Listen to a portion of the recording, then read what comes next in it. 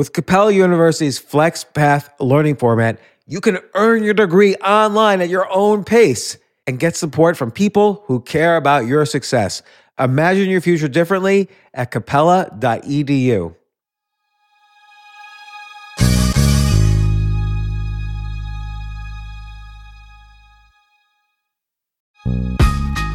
This isn't your average business podcast, and he's not your average host. This is the James Altucher Show on the Choose Yourself Network. Today on the James Altucher Show. Do you think this ability to super connect with people and indulge in the unknown, we're losing this a little bit? And your premise is that questions and questioning, opening up someone's life, almost as if you're like cracking the shell of a peanut, this is a skill that's no longer around as much. When you think about it, there was no Google back then. Now, just about any question you have, you could put it into Google or Quora, and you're going to get an answer. So if you're looking at the laws of supply and demand, the supply of answers is filled. We got answers up the kazoo. But how many great questions do we have? How many people who ask great questions do we have? There's much more demand for that. I want to get to the idea that questioning not only is a way of connection, but it's like this superpower. Questioning and figuring out how to dig in and open people up provides you experiences and surprises and expands your horizons. That is the superpower.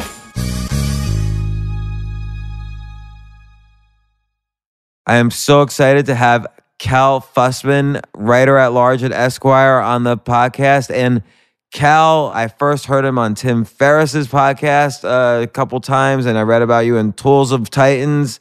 And I've been reading your stuff ever since, listening to your podcast. You've written some New York Times bestselling books. You have your column in Esquire is What I've Learned. How many people have you interviewed overall? Overall. I never calculated that, but for people about, I guess you'd say iconic stature, probably 400 to 500. I'm going to have to ask you what iconic stature means. Like, I feel like you're dissing some people there. Well, no, people who everybody knows. Like, okay, so you've interviewed Gorbachev, Kobe Bryant, of course, Muhammad Ali was a classic story that you wrote, a front page story for Esquire that you wrote. Al Pacino, Serena Williams, Larry King. Larry King, you have breakfast with every day when you're in LA. Correct. Yeah. You also have a great podcast, Changing Your Questions Changes Your Life. Or no, Big Questions, but you say Changing Your Questions Changes Your Life. And but reading your story, before I get into all the people you've interviewed and how to interview and amazing things you've learned and experienced, I remember reading you were in Brazil, traveling around the world when you were younger, and you met your wife, who's still your wife, I don't know how many years later, decades later. You met your wife while you were both standing in the aisle of a bus? So here's what happened. So I was traveling around the world for roughly 10 years. Why? Okay, we'll take it back further. So what happened is I came to New York to be a magazine writer in about 1980. And there was this startup magazine called Inside Sports, no longer exists, that this came out to compete with Sports Illustrated when Sports Illustrated was in its heyday. And the guy who was in charge of this, his name was John Walsh, later went to ESPN, and he was the guy who created SportsCenter. So he brought in an amazing group of people to get in on this magazine. And I was 22, and I basically left my job in St. Louis, packed what little I had in a little Honda, drove to New York. What was your job in St. Louis? I was working at the St. Louis Post-Dispatch, being the second guy on the Cardinals baseball team. I was very young. And so the plan there was for me to understand all the sports in the city and then eventually become the columnist.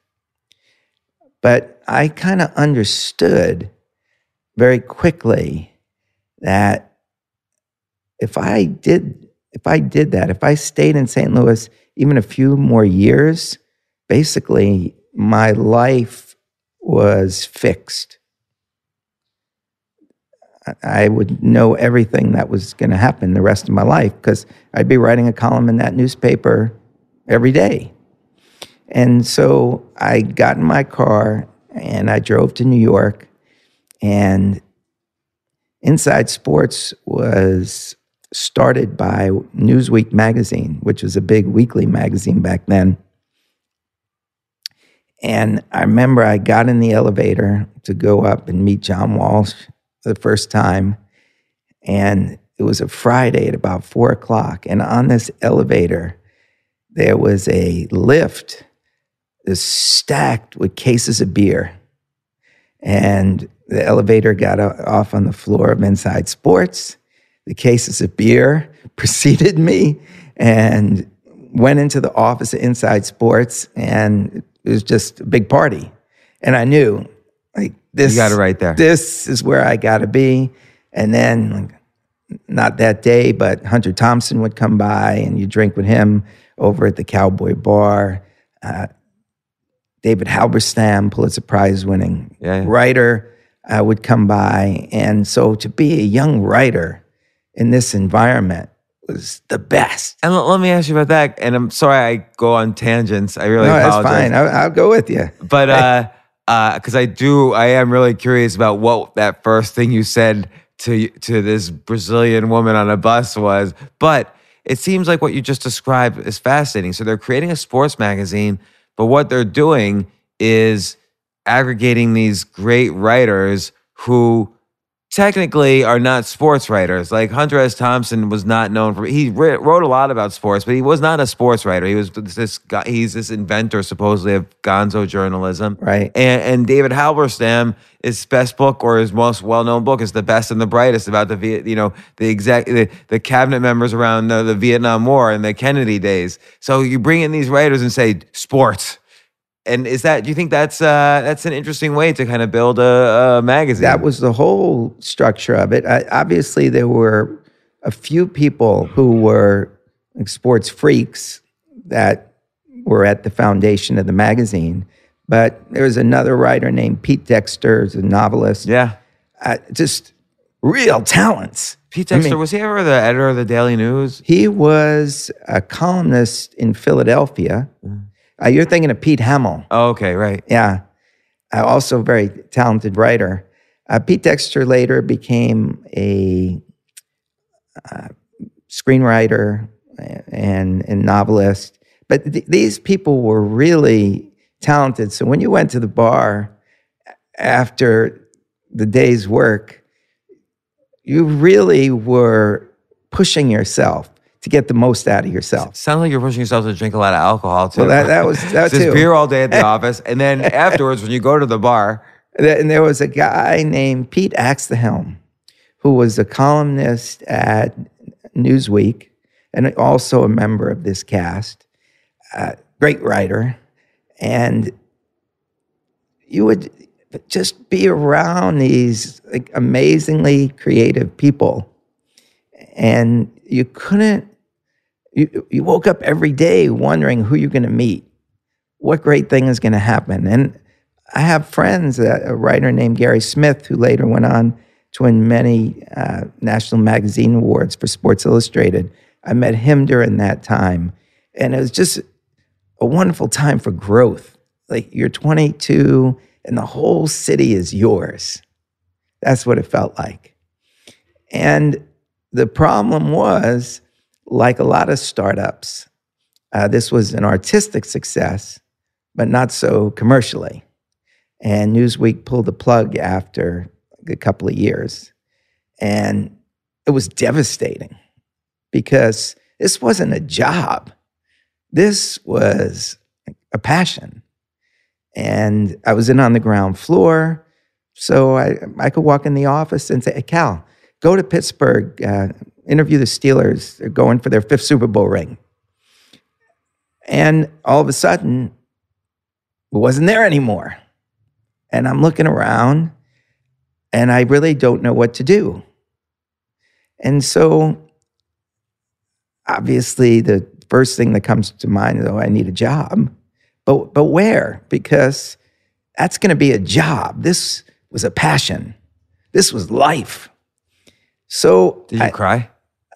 I don't remember crying. And you know why? There was a final scene. This was like right out of a movie where a venture capitalist bought the magazine from Newsweek and like ran it into the ground. And all of a sudden there were like rumors, there's no more money.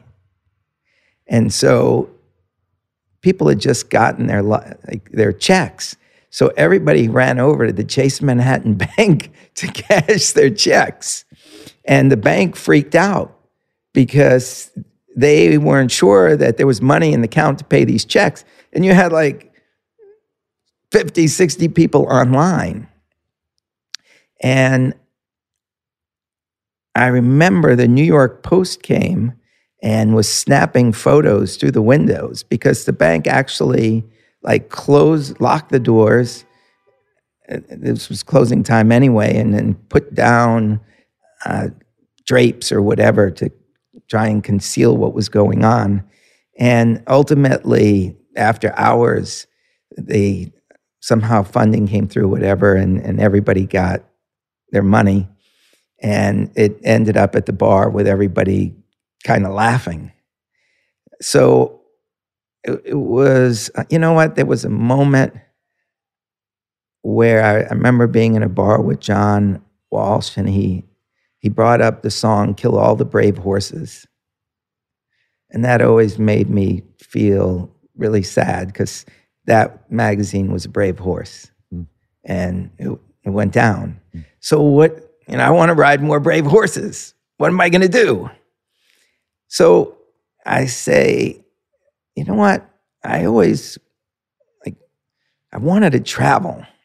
I met a woman in France, or from France, and she was telling me that you could go to her town or nearby and pick grapes. So I had this romantic vision in my head, go to Montpensier to pick grapes. And of course, I was reading Hemingway and a lot of the authors, John Dos Passos, from back in the 30s and the 40s, and Europe was where they went and cut their teeth. So I said, why don't I just take a little time and just go to Europe and then try and figure this out. So I went to Europe with this friend that I mentioned, Gary Smith, and he was just coming out of a bad marriage.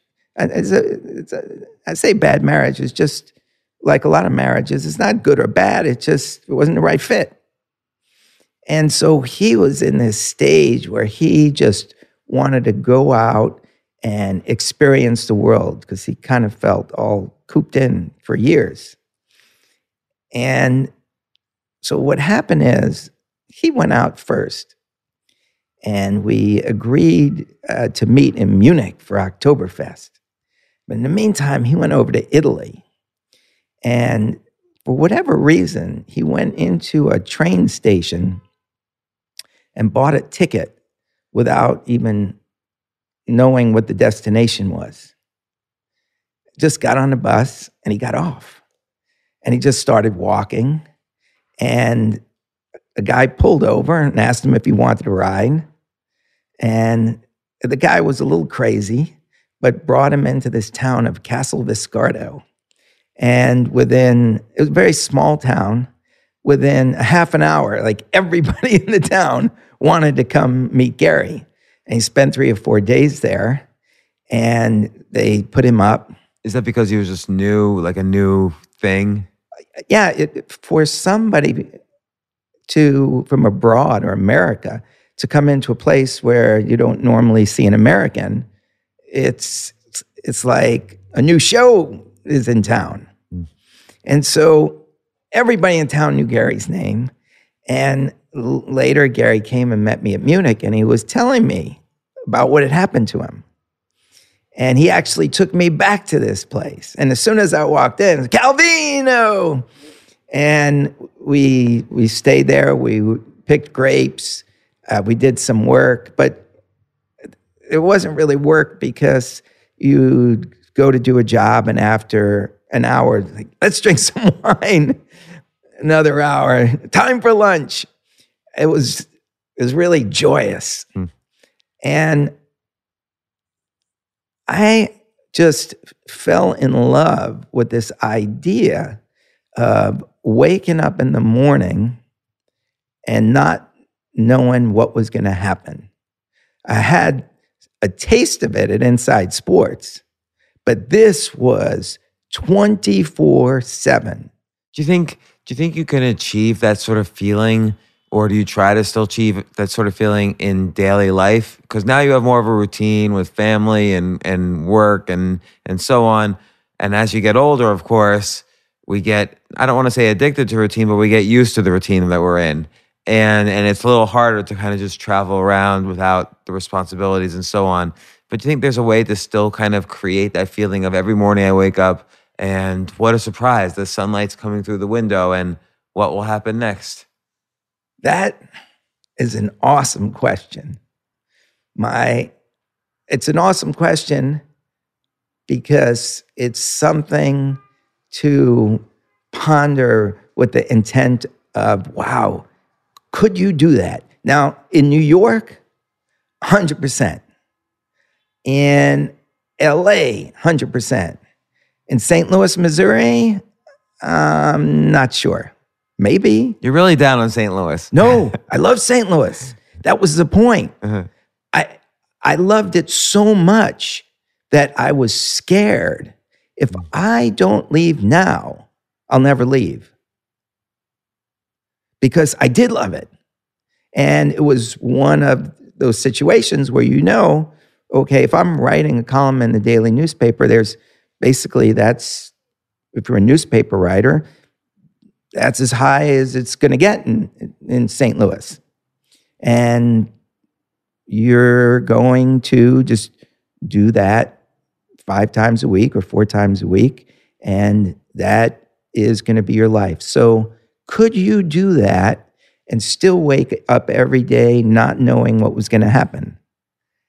Much, much harder there, I think.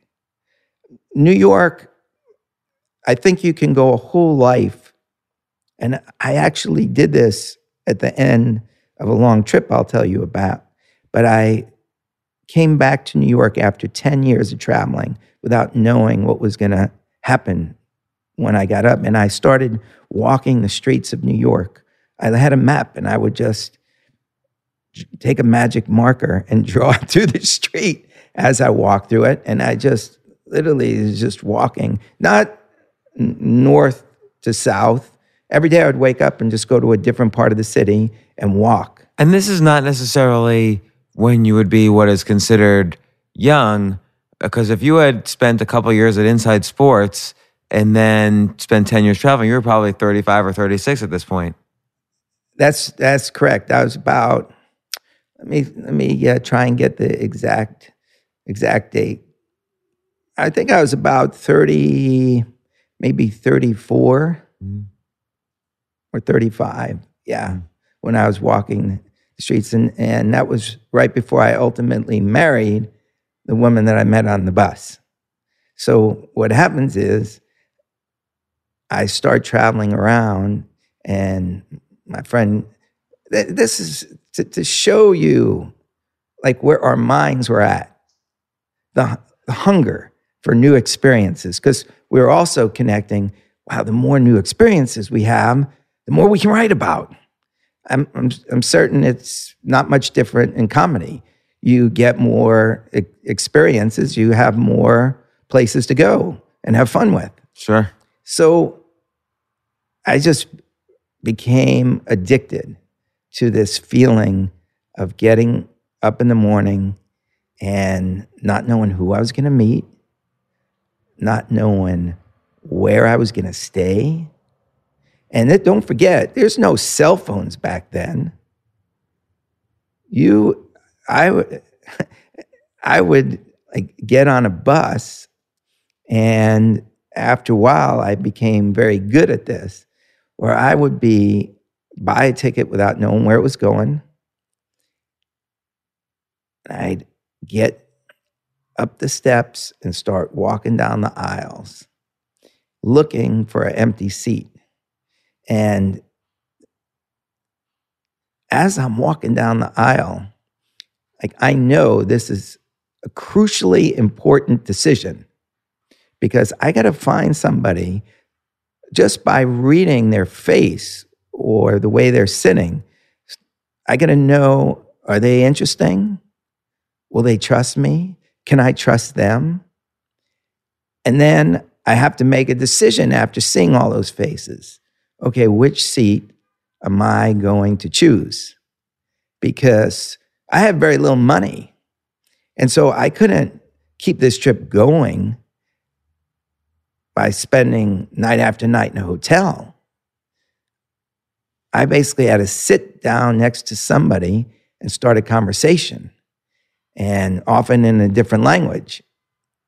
Or when I say a different language, they're speaking a different language. I'm maybe speaking English or fragments of this new language, and we're communicating with our hands, do charades.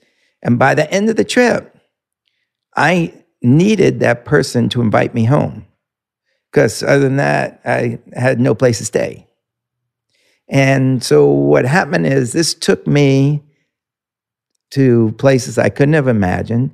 And then when I got there, the same thing that happened to my friend Gary in Italy would happen. They immediately would start calling their friends and their relatives to come and meet me, and a party would break out. And the party might go a day, it might go 2 days. People who are at the party may say, come to my house, and then have their friends come to meet me. And this is how I got passed around the world. Do you think this is a skill set, that this ability to kind of almost super connect? So there's two things that are happening there. One is you're indulging almost in trying to see how little you could know about how your experience is going to unfold. So you don't know where you're going to go, where you're going to sleep, how you're going to make money, who you're going to talk to, what friends you'll make, and so on. So you're almost trying on purpose to know as little as possible. Whether you realize it or not, it's almost like like you said, you were addicted Correct. to it. This That's right. not knowledge. Now we have so much knowledge, it's hard to have that feeling or to replicate that feeling. The other thing is, now if I want to, the equivalent of walking down the bus trying to find a place to live is I'll go on Airbnb and make a connection there. That's right. And connect with someone. Oh, I don't have a lot of money. I'll just do it as cheaply as possible. You go as cheap to expensive as possible. So, or Craigslist or whatever. And not only that, but if you walk down the aisle in the bus, maybe the person sitting next to the empty seats got earbuds in. Yeah. It wasn't like that back right. Like then. people don't need to connect with you now, or they don't want to, because they're already connecting to some, interworld. Or an outer world that they want to connect with. Yeah. I mean, maybe they're listening to your podcast, right? And they don't want to be interrupted. I'm preventing you from living. so like these are skills. Like I remember reading, or listening on the Tim Ferriss podcast. You would try to find the grandma. Essentially, you can ask, "What's the best way to make great goulash?" And that would build the whole story and everything. But do you think this ability to kind of super connect with people and indulge in the unknown, we're losing this a little bit? And your kind of premise is that questions and questioning and opening up someone's life, almost as if you're like cracking the shell of a peanut. This is a skill that's no longer around as much. It's still always going to be around, but it's not around as much.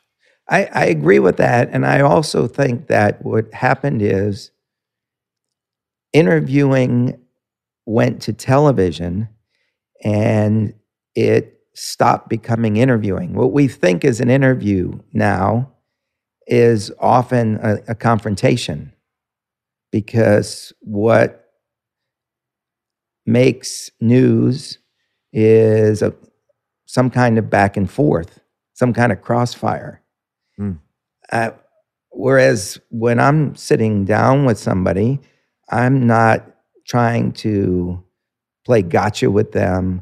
I'm not trying to prove my point over theirs. I want to listen to what they have to say. You're not going to get that on Fox or MSNBC anymore. Well, not only that, they're only in 3-minute clips.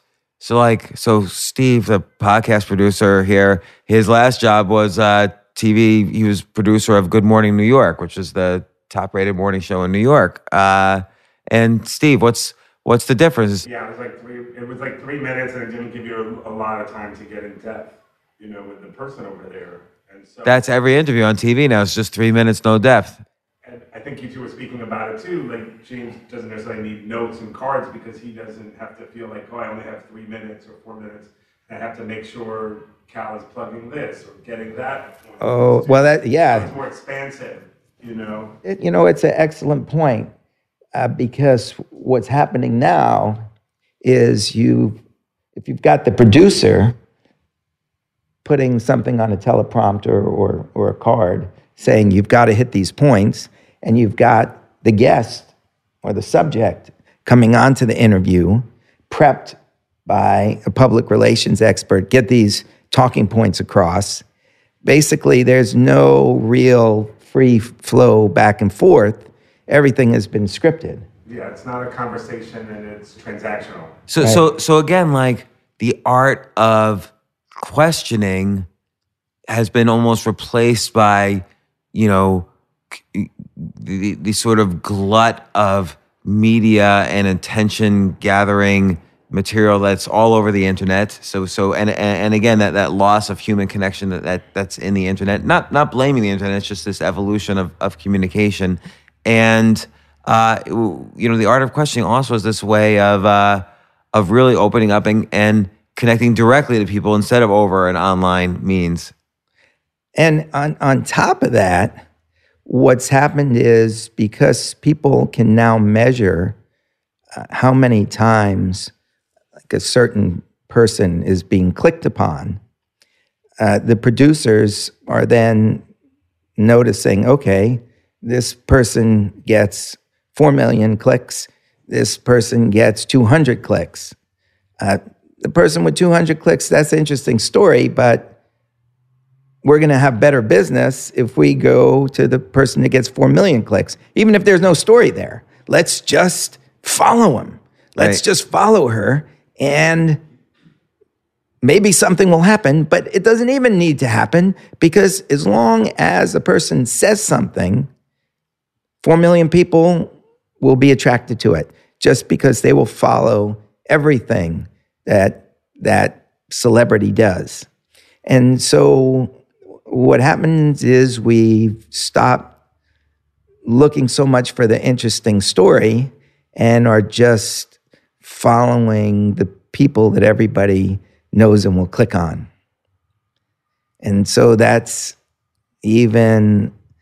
provides even less of an opening for good questions. Right, like it becomes your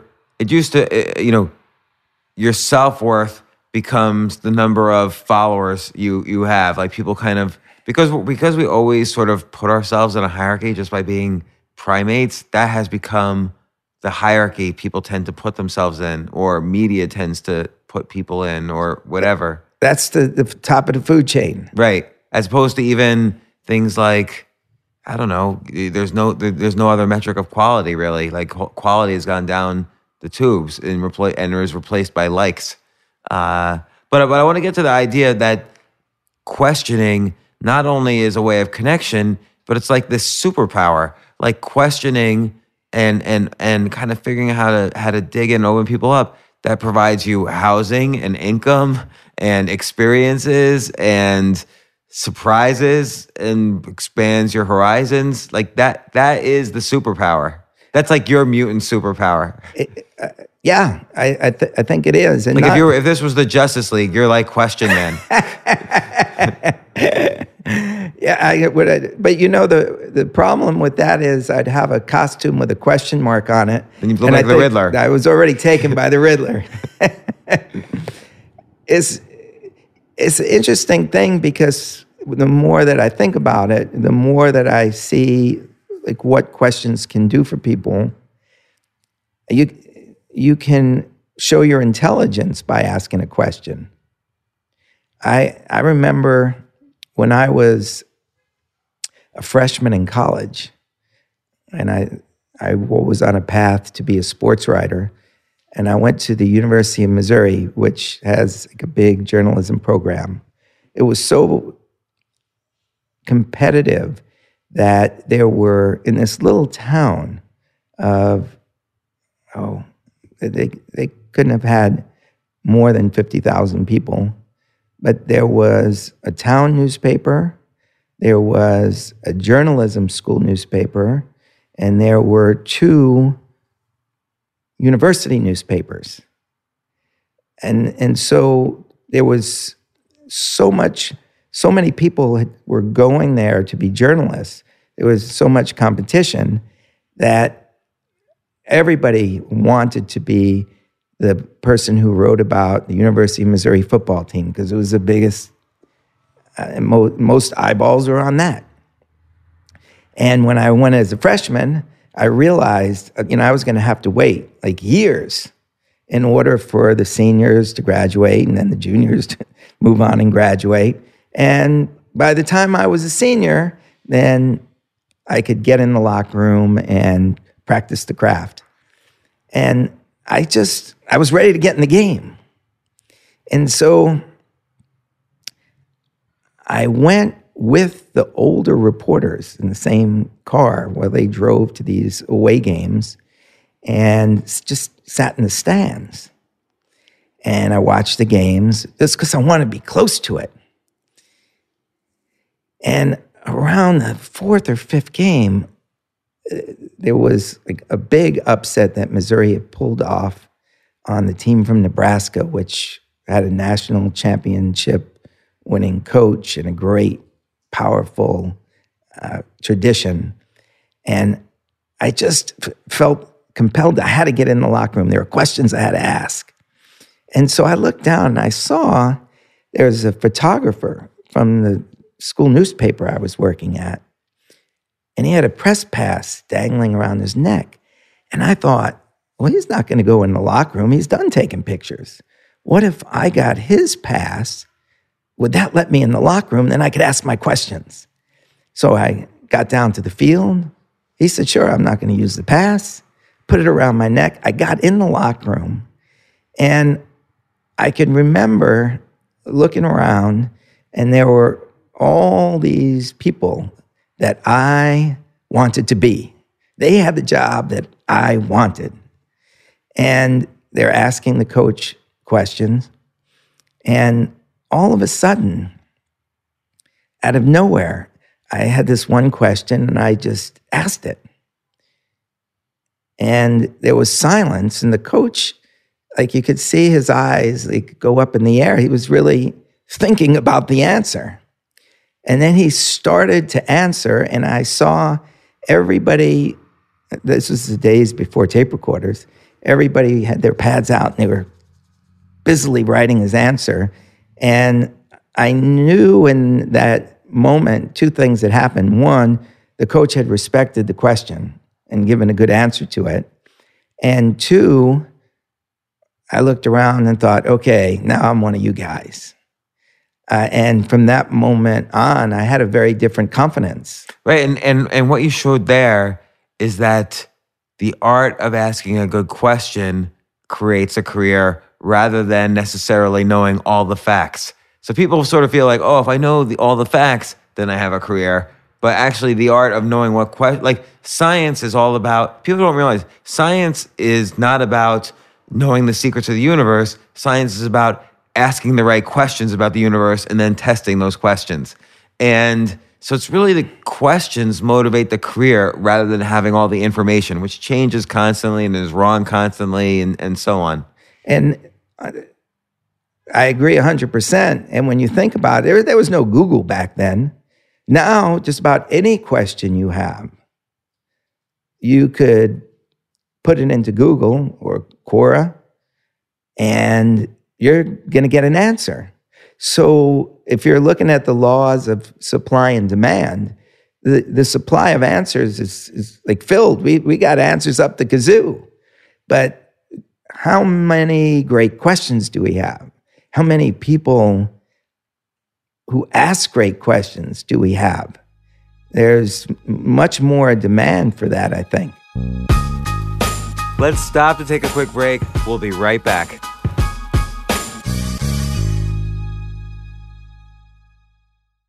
I just want to say thank you to everyone listening to this. Doing a podcast is the activity that I've enjoyed most in these past few years. I've interviewed so many fascinating people. I've researched so hard, and I've really wanted to bring the highest quality information about peak performance, really, to the listeners.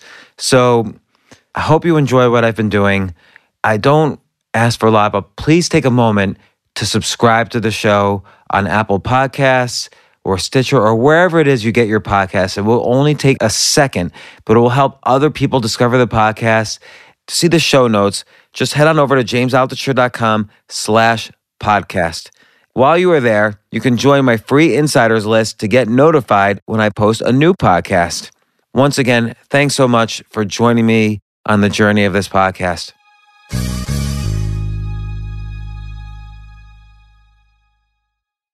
I read that when you're, and again, I just want to emphasize, you're one of the great interviewers of all time. You've in every field, we mentioned a couple of names already: Gorbachev, Serena Williams, Kobe Bryant, Al Pacino, Robert De Niro. You've interviewed people from every walk of life and built a career out of it. And again, this has kind of created a whole career for you. This ability to ask these questions. But before an interview, I read you sometimes write down 100 questions you might ask, but then you throw it all out before the interview. Right. Because what happened was I was doing an interview with F. Lee Bailey, the lawyer. The lawyer. And I went into that interview. It was, Esquire had started this column called What I've Learned, which is wisdom in the words of extraordinary people. And I had a sense that I was going to be good at this. And so I wrote out my questions for F. Lee Bailey and put them all in a little book. And I had this little book in front of me. And I learned a lot in that hour and a half. And one of the things that happened was he looked at the book of questions, and I could just see disdain. There was, I don't know if disdain was exactly the word, because it was sort of an arc between disappointment and disdain. Like he wanted something better. And there was a little disdain. That's best we're going to have here. And I'm working through this question. Finally, he told me this story. He said, when I'm in court, I never use like a piece of paper to ask a witness questions. Often what I do is I'll say, James, tell me, did you order, and I'm just approximating this, did you order a vanilla milkshake on March the 3rd of 2004 when you were on 84th Street in New York? Now, of course, you're going to look back at him and think, what does this milkshake have to do with the case? This case is about a bank. And you're thinking, did I order the milkshake? I don't. And then you say, no, I don't know. I don't know. And then Bailey would go back to his desk and take out a piece of paper and say, well, I noticed in this deposition that you said that you did, in fact, order a vanilla milkshake on that night. And he would put the paper in front of the witness. Didn't you, James? You look at it. Yes, I did. In fact, I remember I had a vanilla milkshake that night. And didn't you, James, didn't you drive a Toyota between New York and Akron on the 5th of July of 2009? And did I have? It was a rent-a-car. Was it a Toyota? I don't know. And then he'd pull another piece of paper and he'd put in front of you. Yes. Oh yeah, I did. I drove and I rented that Toyota. And James, didn't you sign the paper in that bank that basically admits guilt? And the witness would be flustered and say, yeah, I did. Even when he didn't do it.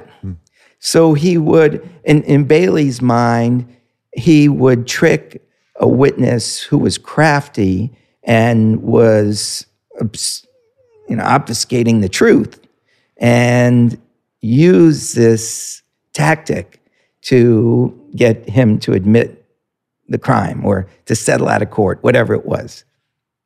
And so after he said that, I realized, okay, I got to pitch the book aside. Because without the book, what he's showing the witness is he's got this confidence of he knows the facts. He only needs the paper to prove to the guy who actually did the action the facts. He knows the facts without the paper. So it's kind of this weird power to not have the paper in front of him. That's right. And it goes beyond that when I think about it. When you're interviewing somebody, like both of us, we're looking each other in the eye. Neither one of us has papers. We're equal in a sense. When the reporter goes in with the sheaf of questions, it's not really equal. Yeah, it's like a status thing. One person's got questions written out, and the other is in the dark as to what the questions are going to be. And so in a certain way, it makes it fairer. It makes it more comfortable, I find, because I noticed when I did have questions written out, this was before I tossed the questions away, like you would often see people like leaning over to see what the question was. And so it makes it much more comfortable to just have a regular conversation. Yeah.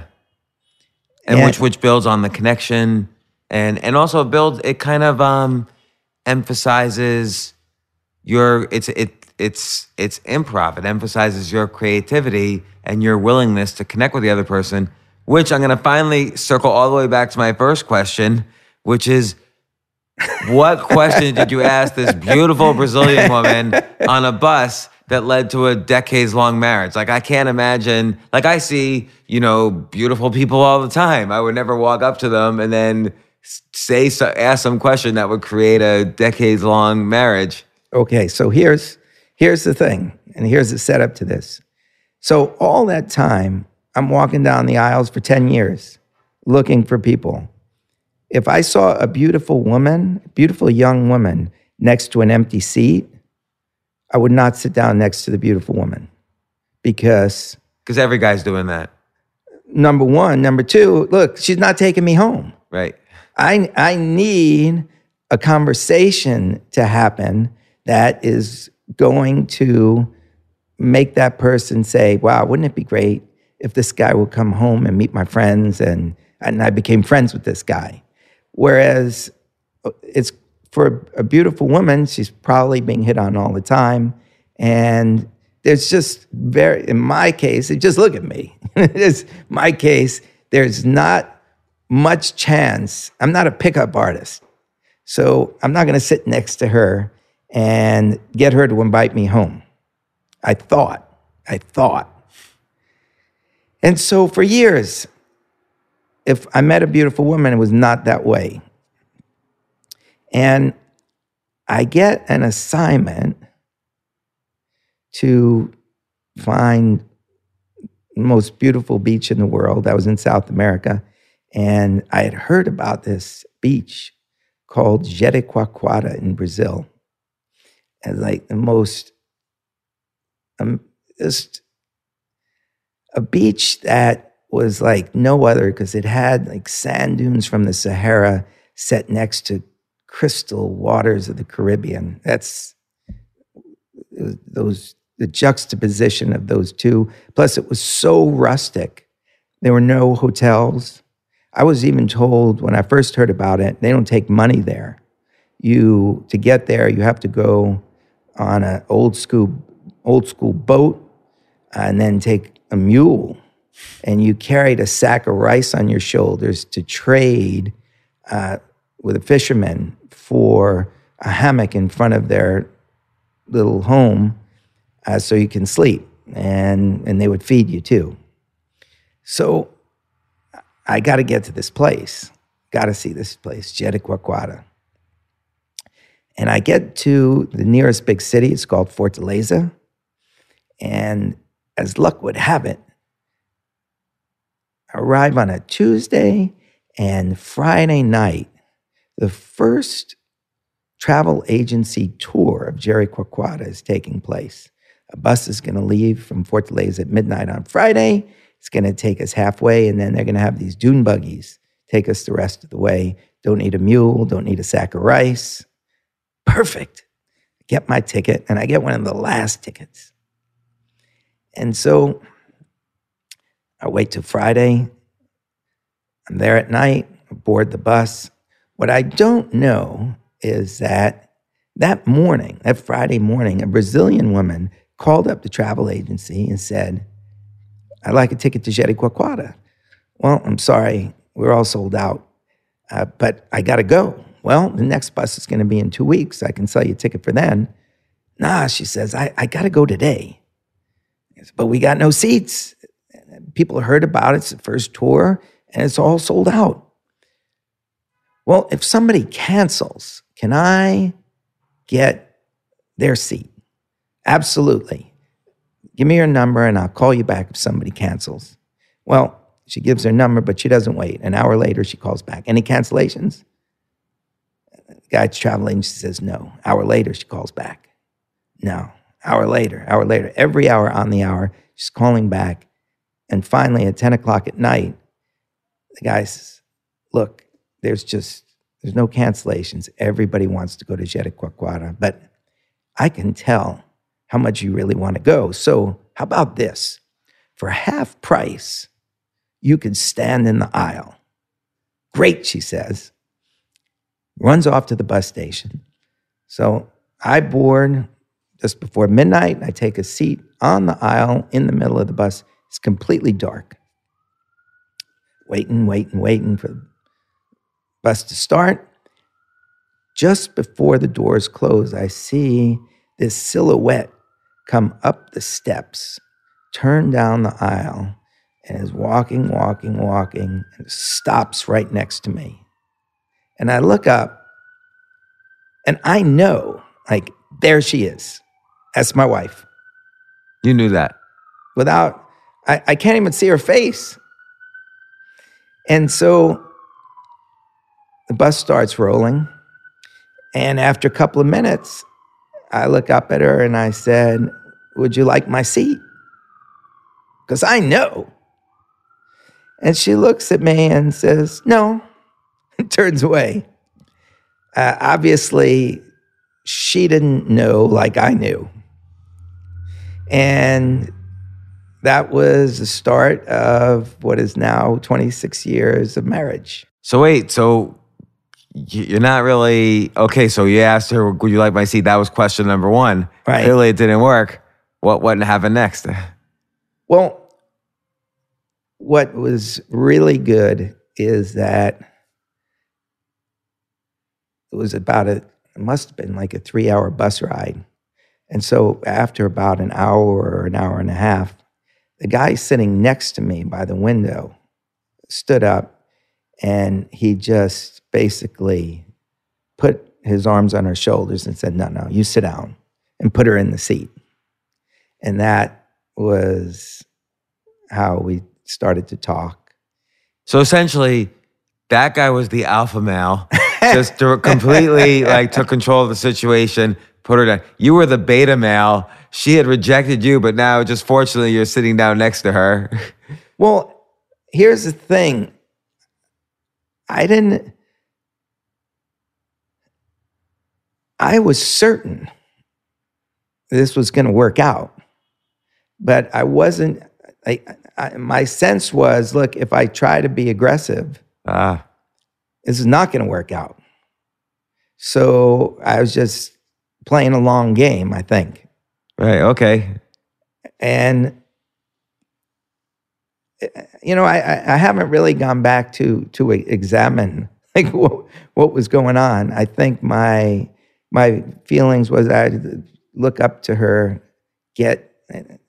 try and get a glimpse of her. And because again, you got to realize this is like 10 years of reading body language. It's almost like this period of traveling leading up to this moment, which then led to your, hundreds or thousands of amazing interviews with Esquire and your podcast and other places. These 10 years traveling and asking questions just to survive is almost like the Beatles in Hamburg, where they got their kind of initial 10,000 hours under their hood without the world seeing, without the world judging their every moment. That's a great way to put it. I never thought of it that way, but that's exactly. I do tell people when they ask, people when I give speeches, talks, and people want to know how to interview, but they're always saying like, "What question do I ask?" And they don't understand that I could give them the same question that I have, but it won't get the same response because they may not ask it at the right time. They may ask it in a tone of voice that makes them, the person asked, step back. They may ask it in a way where the inflection is not curious. Because if it's my question, it's really not their question. It has to come from a place within. So how do you think you, just in terms of, let's say, skipping those 10,000 hours or hacking it a little bit, how do you, I guess I can answer this for myself, but how do you get in touch with that inner curiosity with each guest or with the girl sitting next to you on a bus or the grandma who you want to stay overnight with, so that you could have a place to live, or Muhammad Ali or Amy Schumer or whoever it is you've interviewed? Well, what I've done with crowds of people is to show them that they can reboot their curiosity, because very few people stop and think about what's happened to our curiosity. When you're 4 years old, you're asking your parents up to 400 questions a day, driving them nuts. Is that a fact, like 400 questions a day? At least one survey I read stated that a 4-year-old can ask up to 400 questions a day. And what does a 40-year-old ask? I don't know, but it's a lot less. I think from what I understand, 4 years old is the period where you're most curious because you can start to articulate, or most curious through questions, because now you have the command of the language to articulate, and you don't know a lot. So it's natural to ask why. What happens is you're 5, you go to kindergarten, and there's this role reversal where all of a sudden it's the teacher who's asking the questions. And the teacher is saying, if you have a question, you don't just blurt it out. You raise your hand and wait to be called upon, which in order to make the class function, it makes sense. But you've already now set up a dynamic where you cannot be spontaneously curious.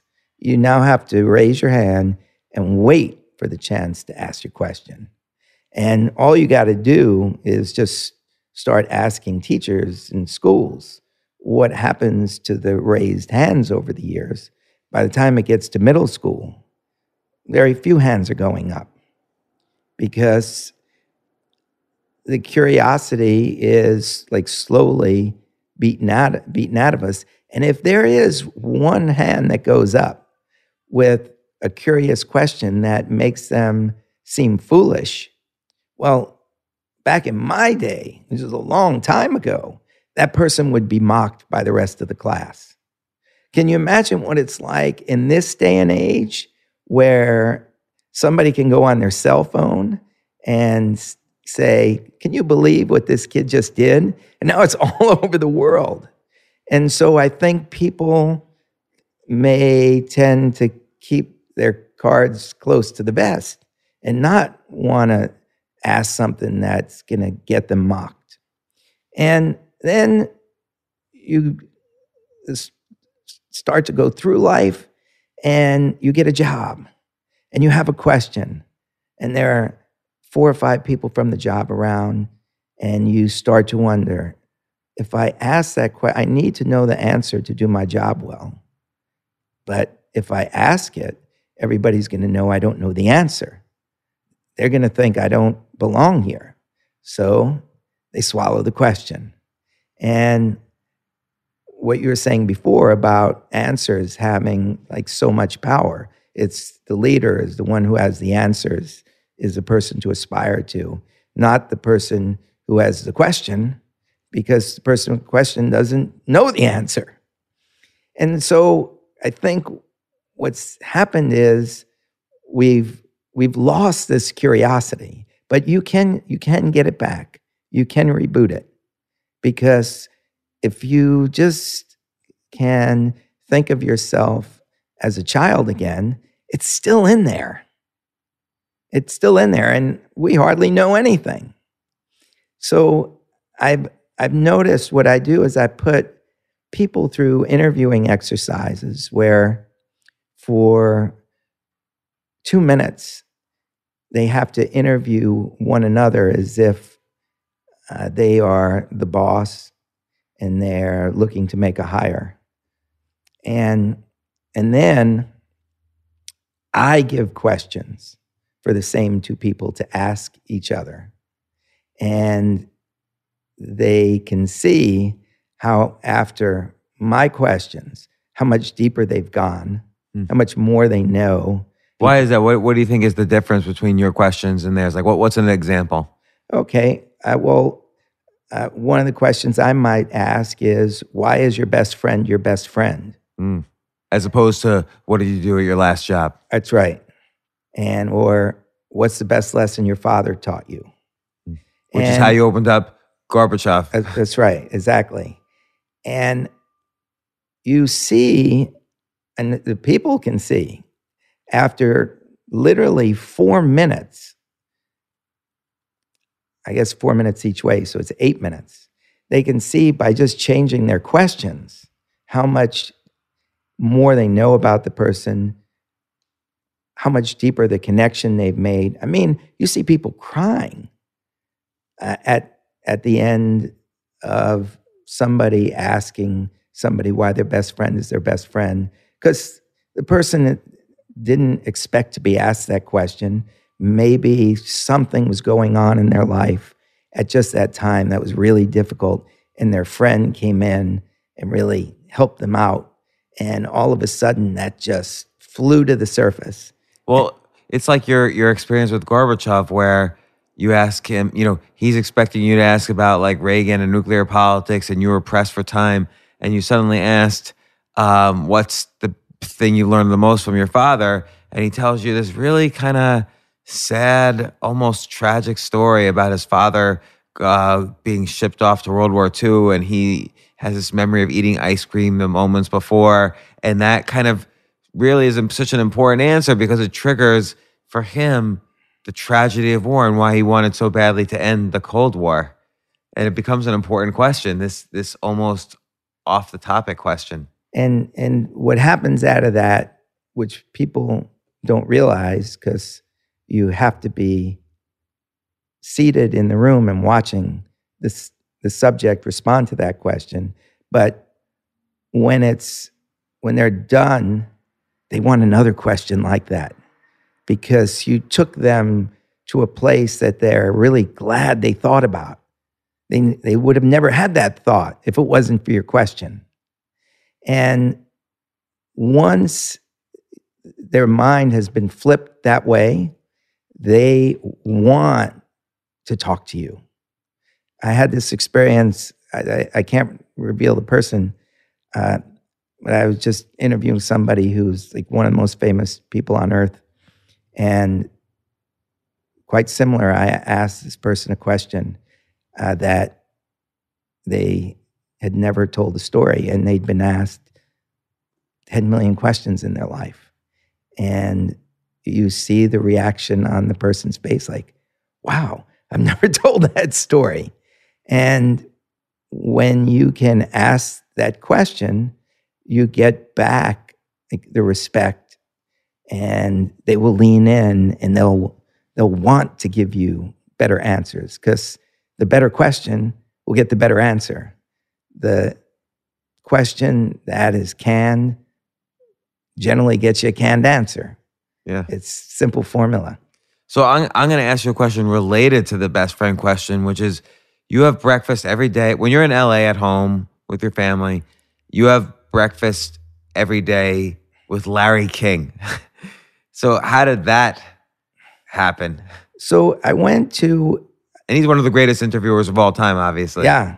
And I had met him when I went to do an interview with him for Esquire. And then years later, he was doing his Soup to Nuts autobiography, and we connected on that. And so I helped him write that book. And when I went out to interview him for that book, he said, meet me at breakfast. He starts his day every day with breakfast back then. He's at a place called Nate Now's. It's kind of a famous deli in Beverly Hills. And so I walked in on day one, and he had a lot of friends around him. Everybody was over like 75 at the time. And I just would come to breakfast every day. And then afterward, I would be able to interview him for the book. And so it became a habit. And I would say the book was done maybe 10 months later. And by that point, we had just been going to breakfast every day, that it couldn't just end. We were friends. So what have you learned from him about interviewing? Because obviously, like, let's take the great interviewers out there. And a lot of times when you say this list of names of the great interviewers out there, there's a lot of mixed reactions, because often these people are not, I don't know why, interviewers, like the best interviewers out there are almost considered like a tier down from like the best intellectuals or reporters. But like if you look at Larry King, Oprah, Howard Stern, these are the greatest interviewers in history, but they're somehow not considered in the same level of the intellectuals of the world, the ones with all the answers, even though they're the ones getting all the answers. And there's a great reason for that, because oftentimes intellectuals will have trouble making the connections in order to get answers, where Larry is salt of the earth. He can talk to anybody. And not only that, but you sit with him at breakfast, and everybody does come over, including like 6-year-old kids, and he will connect with everybody. You think of Oprah, and you're really lifting the level of genius, because not above Larry, it's just what she did was like being an Olympic diver doing a dive that has a higher degree of difficulty factor, because like Larry is sitting at a desk and he's got a guest and a mic between them and TV cameras. So Oprah is on her couch and got a guest, and there's TV cameras, but there's also an audience there that she's playing off, which as a stand-up comedian, that's going to completely affect like every moment in the room. Right. So she's got a producer in her ear, an audience in front of her, cameras coming at her from multiple directions, plus connecting with the guest. Now that's pretty amazing, I think. And at the same time, to maintain that place of connection with anybody else who's at the seat, whether they are a billionaire or whether something tragic happened in their life and she's revealing the story. That's like pretty amazing. I like how you refer to it almost as like this Olympic level effort, because when I see your interviews, what impresses me, and particularly as when preparing for this podcast too, it's I see who you're about to interview, when I'm looking down the list of articles or podcasts or whatever, and I'm thinking to myself, okay, what question is he going to, I'm not thinking of them. I'm thinking of what question is Cal going to ask to open them up. So like with Dr. Dre, I'm now spacing on the exact wording of the question, but like, how many hours did you stay awake for your longest in a row Right. for your longest project? Because that sort of is this weird question, but it sort of shows how passionate or hard work. It's going to reveal something a little deeper than just a number. And not only that, it's a question that he's not going to shy away from. Again, he's going to think, wow, what is the longest I ever stayed awake to finish a project I was passionate about? And now he's got to run all the different experiences through his mind. And that's probably going to make him feel good, because there's going to be a lot of successful moments in there. There's going to be a lot of overcoming and triumph. And then he's got to settle on, I think it was 79 hours. 79 hours is the 72. longest I've been. 72? Okay. 72 hours. Not to embarrass you, correct your own interview. So, and he's basically saying, look, when I'm doing these projects that I'm passionate about, I don't even think about going to sleep. It's just about getting it done and being in the moment with it. And what happened to me was, after I got up to speak for the first time, I don't know if you know the organization Summit.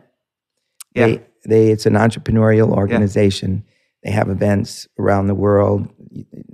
For two or 3 years ago, they did it on a cruise called Summit at Sea, and you get entrepreneurs from around the world come in, and great speakers. This last year, they did in LA. Jeff Bezos was there. It's really high caliber people that you can go hear. And so I got asked to go and speak about decoding the art of the interview. And I'm thinking, you have, the CEO of Google there, who's going to come see me? But I figured, it was a free weekend in the Caribbean. The hell? So I go to speak, and when I arrive, the room is packed. Not only is it packed, but there are people crunched to the back wall. There are people sitting cross-legged in the aisles. And there's a long line out the door. It's like being a performer. And I had never really given a speech before. And when I got done, it was a standing ovation. And I was like stunned. And I'll be completely honest, I couldn't understand like why there was this attraction in the first place. And it took me a minute, because a long line of people were waiting to meet me afterward. And they were all entrepreneurs, and they wanted to know, what questions can we ask to hire better? So I was like speaking to the perfect crowd, because all you have to do is make one bad hire, and you could blame it on the hire, but it's really your fault. You interviewed him. You should have known. And so all these people knew that, and they wanted to know how they can improve the way they interviewed. And so one of the first people came up to me and said, God, we're this startup company. We're filled with passion, my partner and I, and we can't seem to hire people that are as passionate as we are. What questions can we ask to figure out how passionate they are? So I said, just tell them the Dr. Dre story. And the question applies to any business that's looking to hire passionate people. I feel like you should write a book like Cal Fussman's 100 Questions. And again, you said earlier, you could take your questions, give them to someone else, and they could do it completely wrong or have it's all that. There's kind of an element of the 10,000 hours that still requires actually doing something and enduring through it and having the experience and so on. But I feel like your questions are so interesting that just writing the book, Cal Fussman's 100 Questions, will help people to kind of skip a level. Well, I am going to work on a book, and it's a great concept. Because you could take here's Dr. Dre's questions, here was the question you asked Kobe Bryant, here's the question you asked Amy Schumer. Wow, this is smart. I'm glad I came here today, James. That's free. I don't charge for any of my ideas. So I would read that because I want to know. Wow, that's amazing. You know what? I'm going to really give that some serious thought. I was in the process of putting together a book proposal, but what you just came up with is much simpler. And then it's a format too. It's like, don't sweat the small stuff. And then the guy wrote, don't sweat the small stuff for kids. Don't sweat the small stuff for parents. Don't sweat the small stuff in relationships. Then you could 100 questions on a first date. Cal Fussman's 100 questions for kids. No, because when I talk to my kids, they don't want to answer questions. It takes a while for them to open up. If I just say, how's school? They block me out completely. I have to ask clever questions. I'll give you a great example. This is a really good idea, James. Thank you. You're welcome. Go for it. So there's a Nobel Prize winning scientist who was asked, was there a difference between the way you were raised and the way other kids were raised that enabled you to win a Nobel Prize? And he said, yeah, there was. And what was it?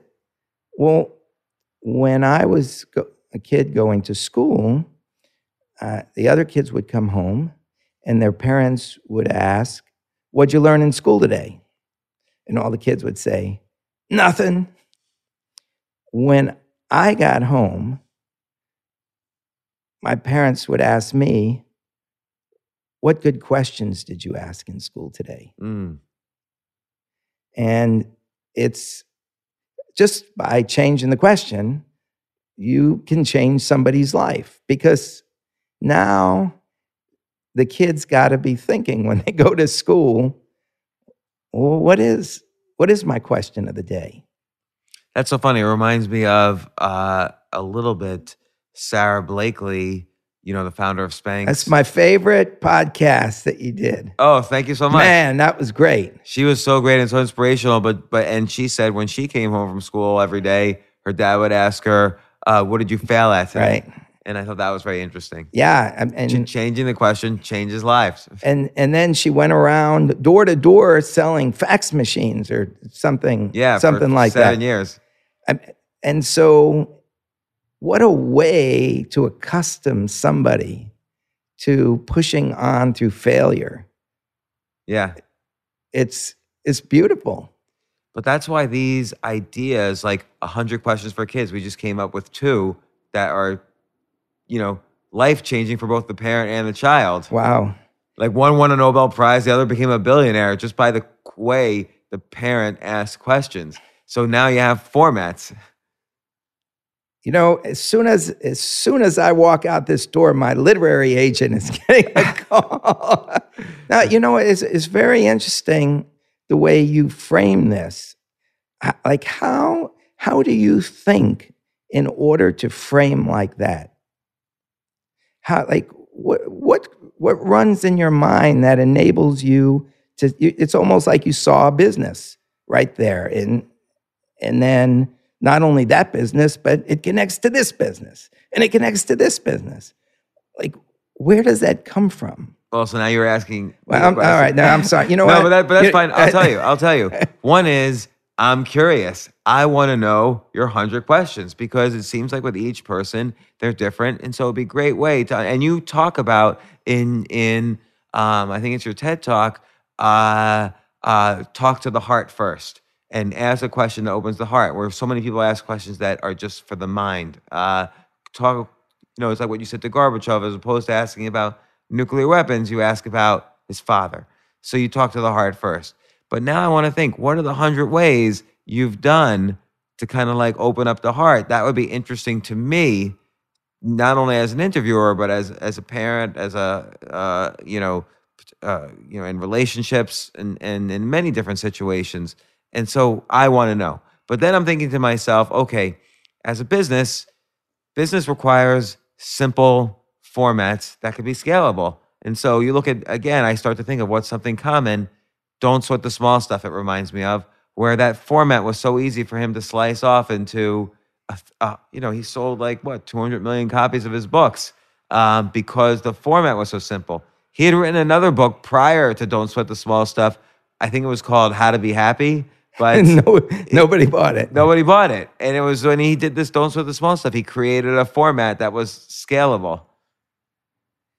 Well, we were talking before when we met out in the street, and I explained that I'd just been in Spain, and I was looking at a Picasso, a famous Picasso piece called La Guernica. And the amazing thing about it was how in the very beginning, he did this in a month, and it basically was a reaction to a bombing of a village in the Spanish Civil War. And so you're basically seeing heads and mothers with dead babies and all sorts of images that just make you stop and ponder man's inhumanity to man.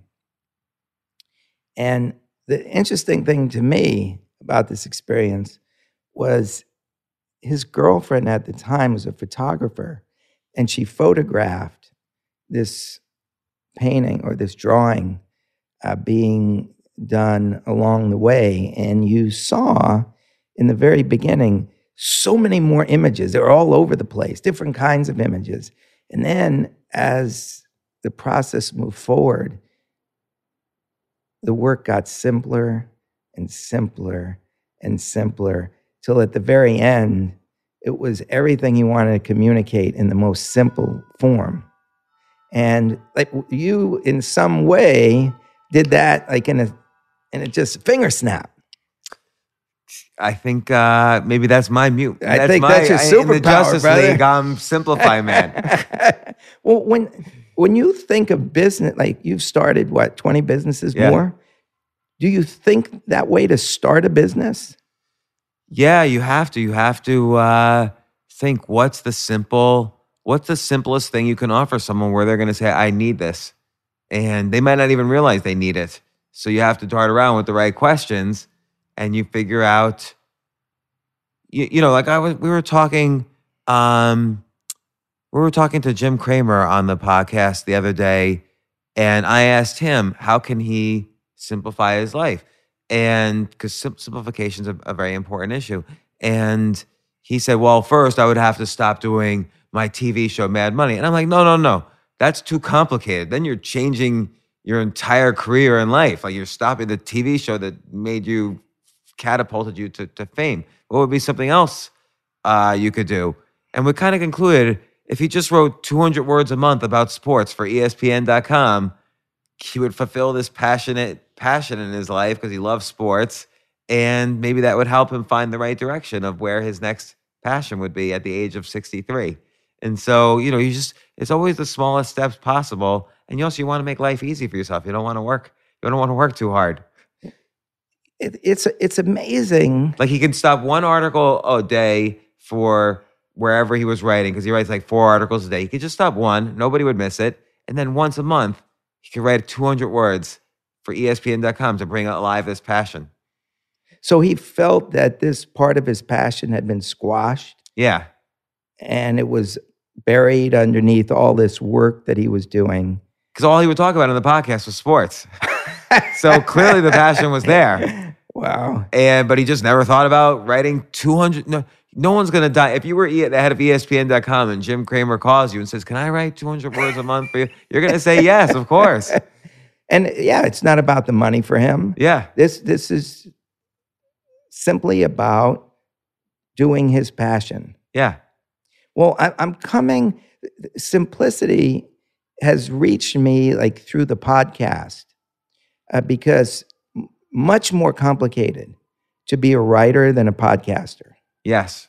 But let me ask you, because I deal with this, I feel with podcasting is great, and I get to meet so many fascinating and interesting people, as do you. I mean, your list of guests is you're starting, but it's already like such a fascinating list of guests.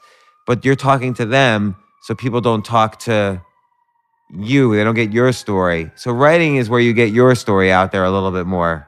And I feel both are kind of needed still. It's a good point. I was just thinking of it from the perspective of the amount of time that it takes. Like for me to write something, even if I was interviewing Kobe Bryant and I then had to go back and go through the transcription and find exactly what he said and put it down in just the right way. Very different from me just doing the back and forth. It's taped.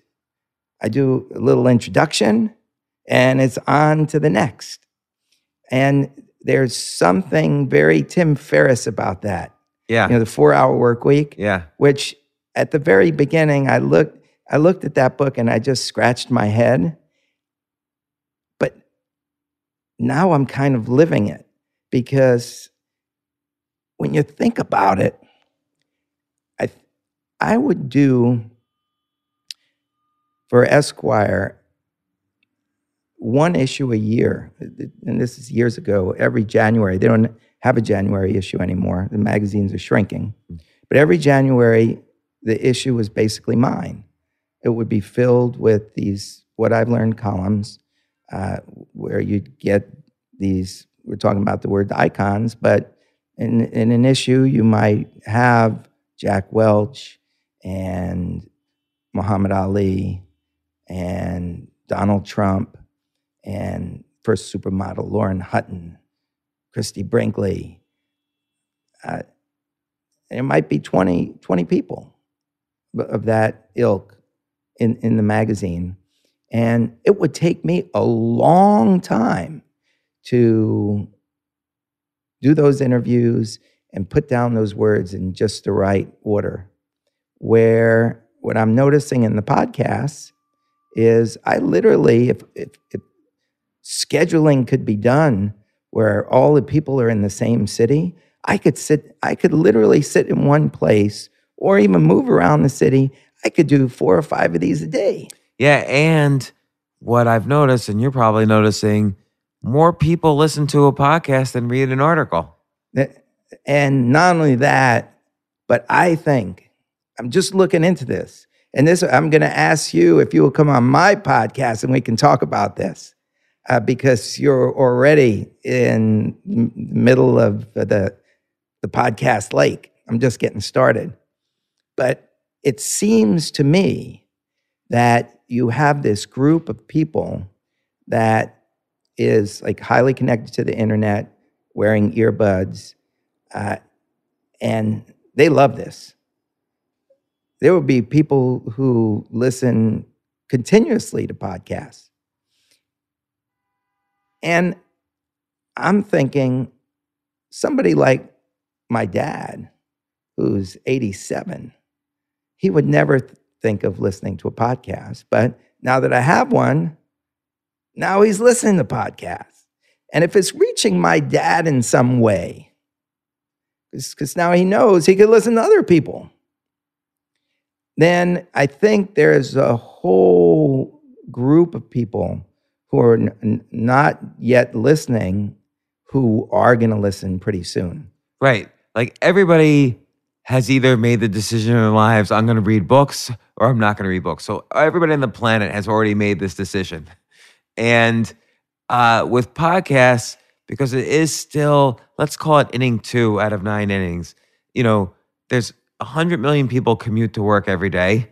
While they're commuting, they're not reading a book. They usually either listening to music or they have the choice to listen to music or listen to news or listen to podcasts. And people in the gym, I don't know how many people go to the gym every day, but they're not reading a book at the gym, but they are listening to podcasts. So there's a big audience that once they touch the world of podcasts, it's changed their commuting life, it's changed their gym life, it's changed other parts of their life. All these periods of time that are open to them where they never would have read books anyway. And so it's maybe fortunate, maybe unfortunate, but just people are choosing podcasts over books more and more. And it seems to me when I go by the magazine stands and I, pick up a magazine like Time, and it's like 56 pages. You just get the feeling that, in another decade, I just don't know that, these magazines are going to be out there, or, they just keep losing thickness. And at the same time, I'm told terrestrial radio is having problems too. Yeah, because of podcasts. And so I think what you may see is people who might have gone to the magazine stand in the past, people who might have turned to the radio in the past, now they can find somebody or something they love and go straight to it. They don't have to sit and wait. Well, same thing with TV. You're never going to have a Seinfeld season finale again with 90 million people watching on TV. That period of television is over. But YouTube videos, like a basic viral video, will have 90 million views. Or, Despacito, we had on the writer of the song Despacito, that song's had 6 billion views on YouTube. Like, it's just insane, the reach of some of these more what I call choose yourself media, which is like YouTube or podcasting, or even, blogging versus book writing. So it's the reach is much bigger. This is why it's so exciting for me to be jumping into the lake right now. And Tim Ferriss, for a year and a half, he was just saying, Cal, do a podcast. Why won't you start? And I was scared. Do you know why? Because I thought I was going to have to show up with the recorders and the microphones and hook the wires and do the audio check. And then, number one, that was going to detract from my connection. And number two, I feared going through it and then checking the sound and finding out I'd screwed the whole thing up. And it was really my fear of technology that held me back. Well, Tim's funny because Tim called me one time in early 2014, and he asked me maybe 100 different questions about podcasting. And I'm sure he did this with several other people. And then a few weeks later, he launched his own podcast, because that's Tim's process, right? He goes and studies and learns as quickly as possible, and he tries to figure out what are the main points to make something a success. What's his 80-20? What's the 20% he should focus on to get 80% of the value? And then he goes out and creates one of the biggest podcasts out there almost instantly. And then I'm the one now asking Tim for advice about podcasting. And the last advice he gave me was, double down on it, triple down on it. So we brought on Steve as producer Steve left from television to podcasting, and triple the number of podcasts per week. But then Tim goes on to do genius things with his podcast. Like, I love how he takes his podcast, videotapes it, puts it on some random channel on some satellite company. Right. I don't know what happened to the TV show, maybe nothing. But what it allows him is it allows him to start selling the podcast on iTunes instead of just the podcast app, because now it's been a TV show. So Tim's always thinking of the frontier. He's good. Well, see, and this is where I have to start thinking frontier-wise. Yeah, but you do though. Like that's how you do that's how you get your questions. You're at the frontier of that with every single guest you have. That's true, but the whole business aspect of it, because the other thing that's happened is for years, and from the time I went to journalism school, it was just set up for me to go out and do this work that I loved. And other people, it were the Steves of the world Steve took care of everything. Steve made sure I got my check, and I was happy. I go to the bar, I hang out with Hunter Thompson, I do what I love, and Steve makes sure the check is taken care of. Now, I got Kevin, the manager. But I'm also understanding that it's pretty wise to think like Tim and to be asking you these questions because that's what is going to help expand. And I'm really seeing, man, I can do so much more in podcasting just because I've got it down to a 4-hour work week. Yeah. And it was in the January 2004 issue of Esquire. Okay, maybe there were 20 interviews. I could probably do that many in a week with good time management. And all we need is Steve. Set him up. Time management is the key. That's the hard part, because you do prepare. I'm assuming for every one, so that takes time too. It takes a little time, but I'm also finding out that sometimes you don't want to prepare too much. You want to be able to come. Remember, you just brought that up, where you go in curious. If I know everything, okay, now my questions are kind of nuanced as opposed to just basic and simple. Well, but I had to, let's say I'm preparing for you. It's good for me to know where my trigger points are of where I'm going to be curious. Like, as soon as I read about how you met your wife, I was curious. Well, what was the first thing he said to a beautiful Brazilian girl on the bus? Like, I need to know that answer. And then, it's also useful to know how you opened up Gorbachev, because I think that's very revealing about you and your whole approach, and how you talk to Kobe Bryant and how you talk to the Muhammad Ali article is brilliant, and how you interwove kind of storytelling with his history, with your questions. So there's some preparation that has to, I watch your TED Talk, so I see your general approach to interviewing and questions. So there's some stuff that has to get done. I listen to the Tim Ferriss podcast with you. Yeah, and I get that. And so then I also know what your canned answers are as opposed to your uncanned answers.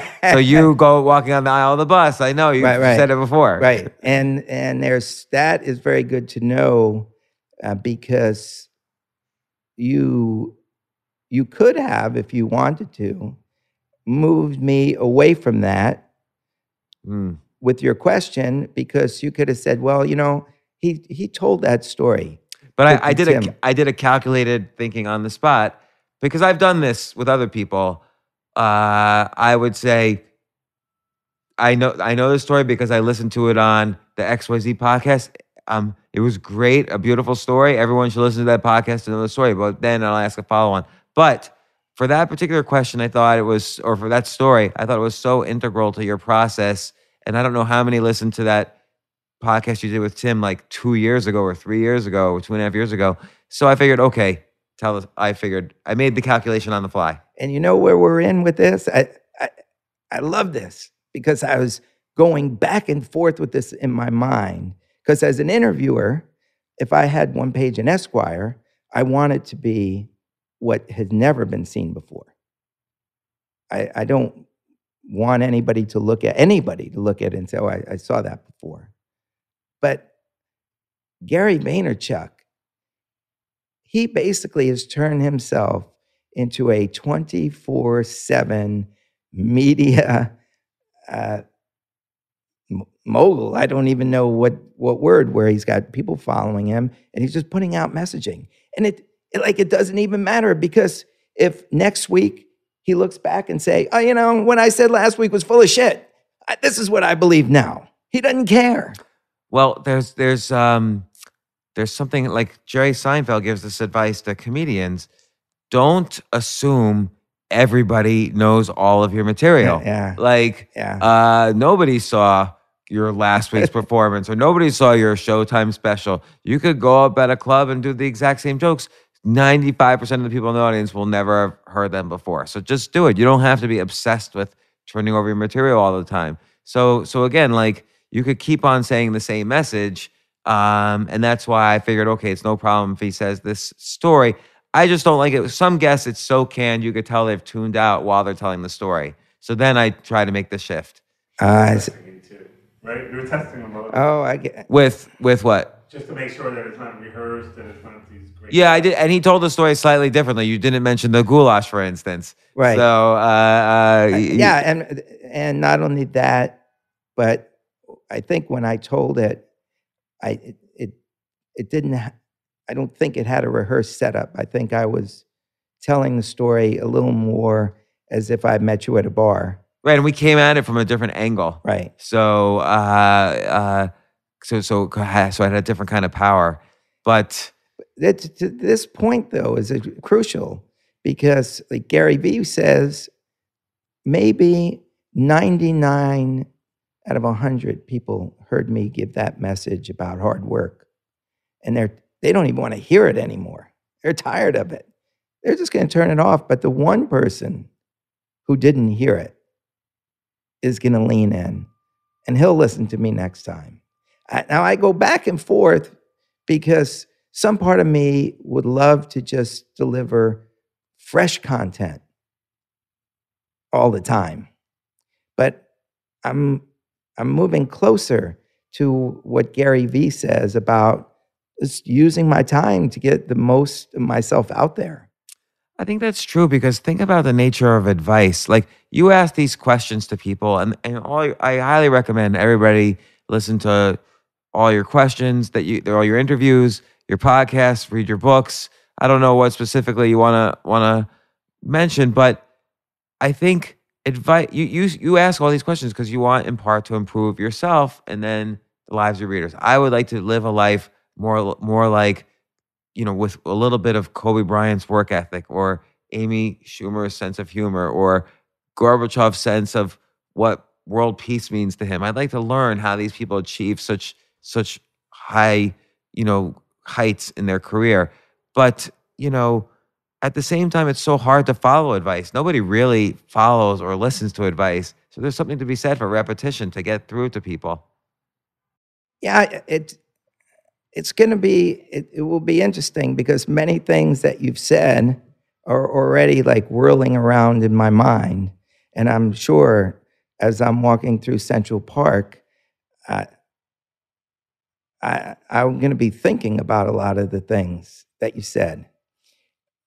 I don't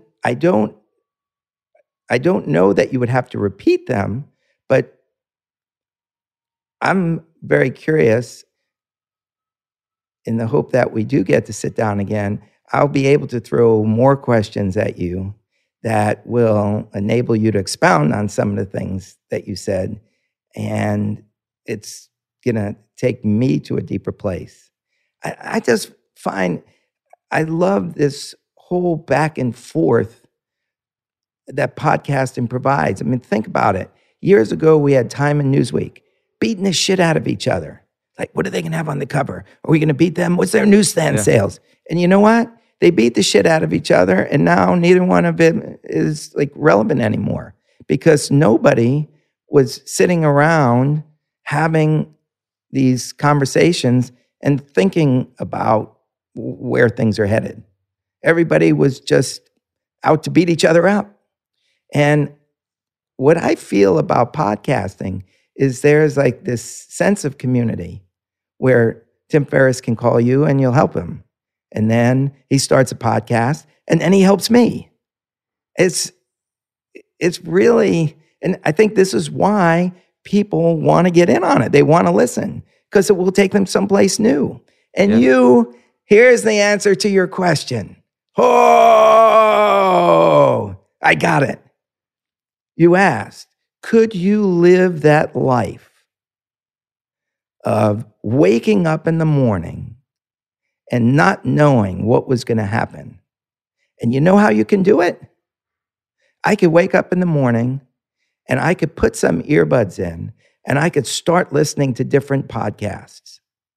Yeah. Just one after another, randomly, just to see what I was going to learn. And there's always going to be some insight, some really interesting insight in there. That might be the closest approximation I could make to traveling around the world and staying in the same place. Yeah. You guided me to that answer. Excellent. Well, full circle. Well, what should people watch or listen to or read, or how do they find you? Okay. Well, the podcast is called Big Questions. And I guess, the funny thing is I'm just learning how to like subscribe to my own podcast because I was so old school. I didn't have a Twitter account or a Facebook account until a young guy that I was fortunate to meet set one up for me. But now, like, I'm all in. I'm all in on this. I feel like this, you say it's inning 2, but it's like all new water for me. And I love the idea of going on this journey in podcasting, and we'll see where Big Questions takes us. But I really look forward to you coming on as my guest. So I look forward to it as well. I can learn a lot. You already made me think about the world in very different ways. And probably one of the things I'm going to do is I'm going to take a day. I'd like to see if I could go like 24 hours of just straight listening to podcasts and see what epiphanies come out of it. Yeah, that sounds interesting. That would be an interesting article, for instance. Well, you'll definitely, you know what? I'm going to ask you which of your podcasts you want me to listen to in that 24 hours. That's so hard because if someone asks you that question, I only have guests on who I really admire, who are like heroes to me. And each one is so great. Like, we can't even, if we go back, we can't even say who They're like who your the kids. best ones are. Yeah. You're not going to admit which of your favorite kid. But it's not even that. Like it is like my kids. Like they're both my favorite, and like it's not even being insincere. It's like I could say some guests where I really couldn't crack it open, or I wasn't feeling well that day.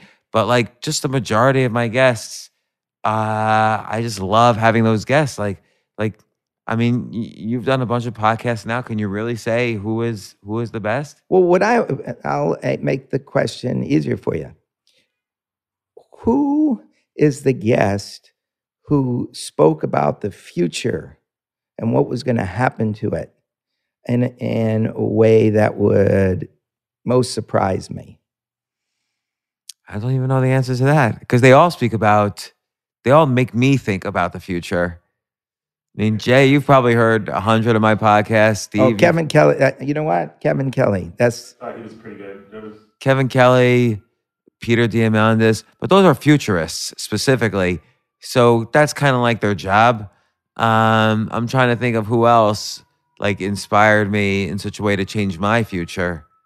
And they're all kind of like equal.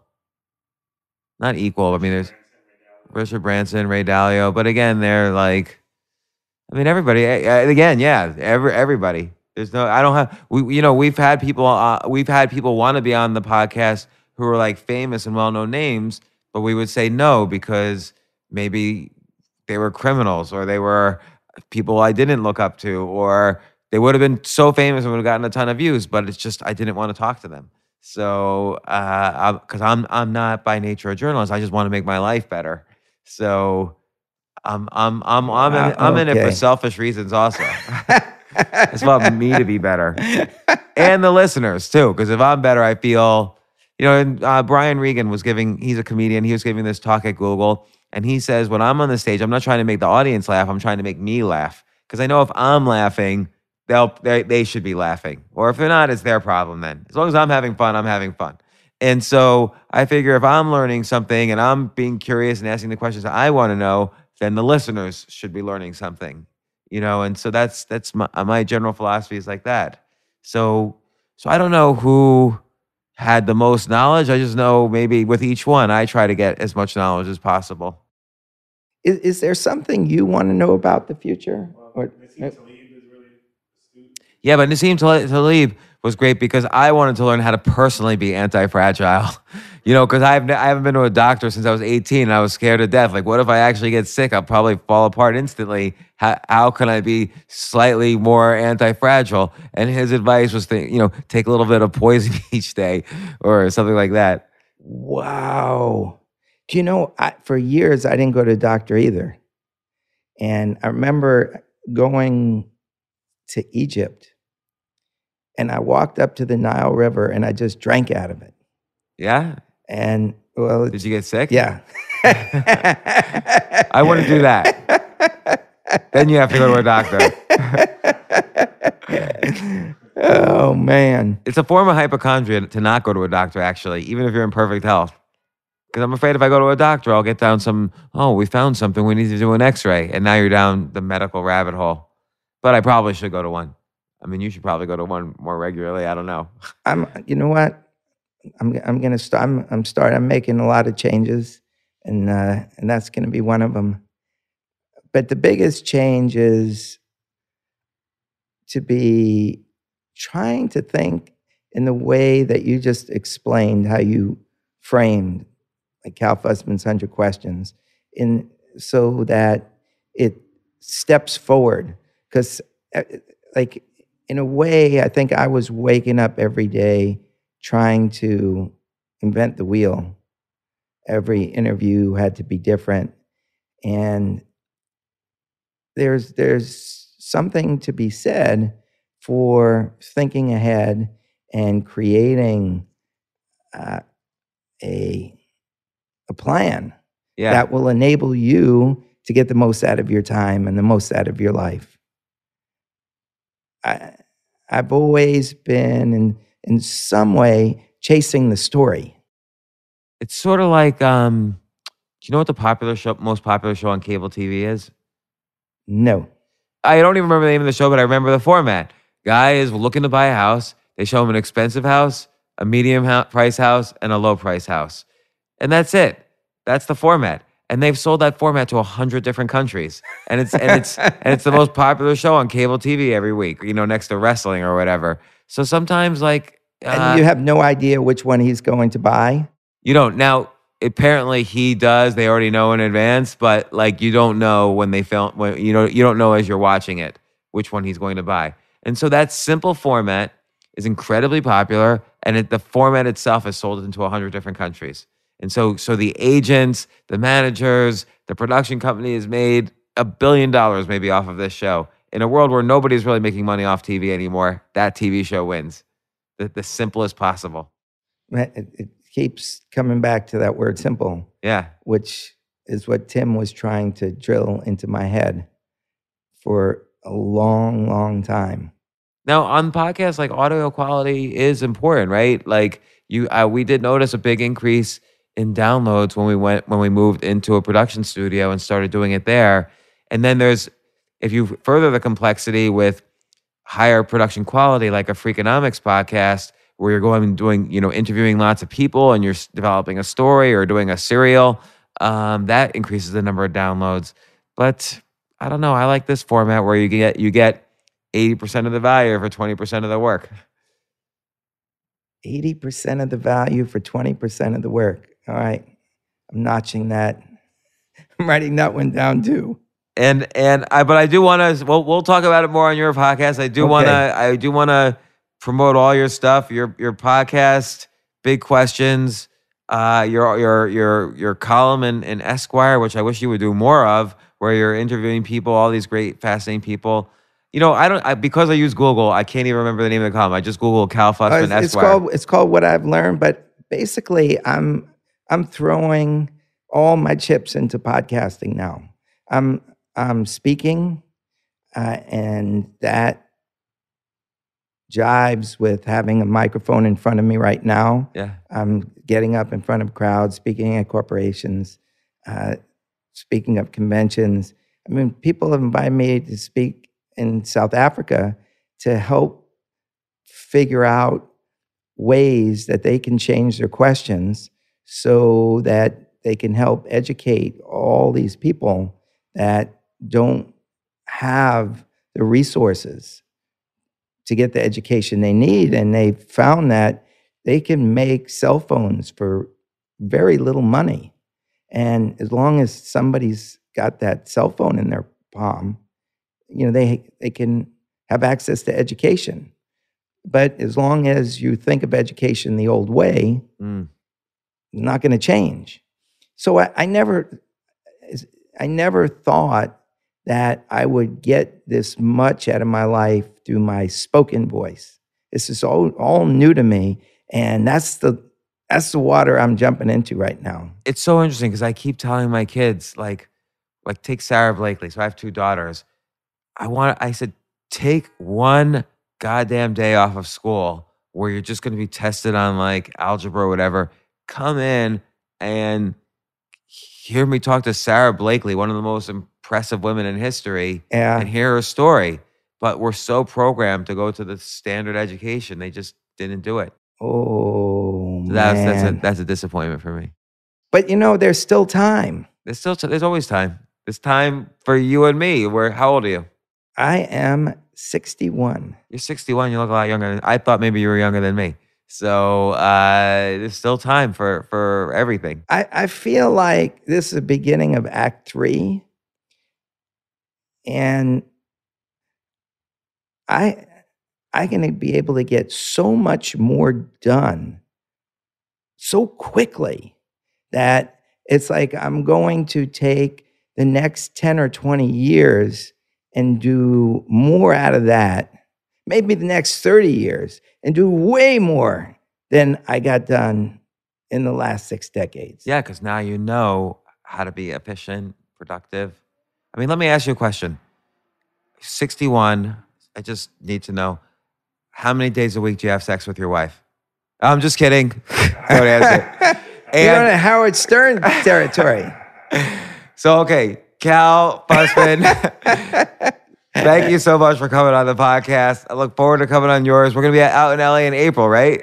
April? So, okay. Yeah, we'll figure it out then. I'll have my wife there and she'll answer your question. All right, good. Thanks so much. All right, thank you. Next time on the James Altucher Show. I have that comedy muscle. I'm naturally inclined to come up with funny shit. That's how I've always been. Is part of it is all of this related to getting over that fear? Yes. There's so many layers of fear. Seinfeld even has that joke. People would rather be in the coffin than giving the eulogy. Yeah.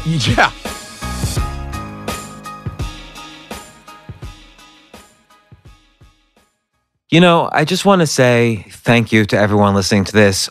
Please take a moment to subscribe to the show on Apple Podcasts or Stitcher or wherever it is you get your podcasts. It will only take a second, but it will help other people discover the podcast, and it will really show people in general that this is a quality show and that it's worth listening to. You can also check out the show notes at jamesaltucher.com/podcast. Also, if you want to get my blog updates and other updates that I do, sign up for the newsletter at jamesaltucher.com. Thanks again. I really appreciate you guys. Pulling up to Mickey D's just for drinks? Oh yeah, that's me. Nothing extra, just perfection and a straw. Coming in hot for the coldest cups on the block. Because there are drinks. Then there are drinks from McDonald's. Mix things up with any size lemonade or sweet tea for $1.49. Perfect with our classic fries. Price and participation may vary. Cannot be combined with any other offer. Ba-da-ba-ba-ba.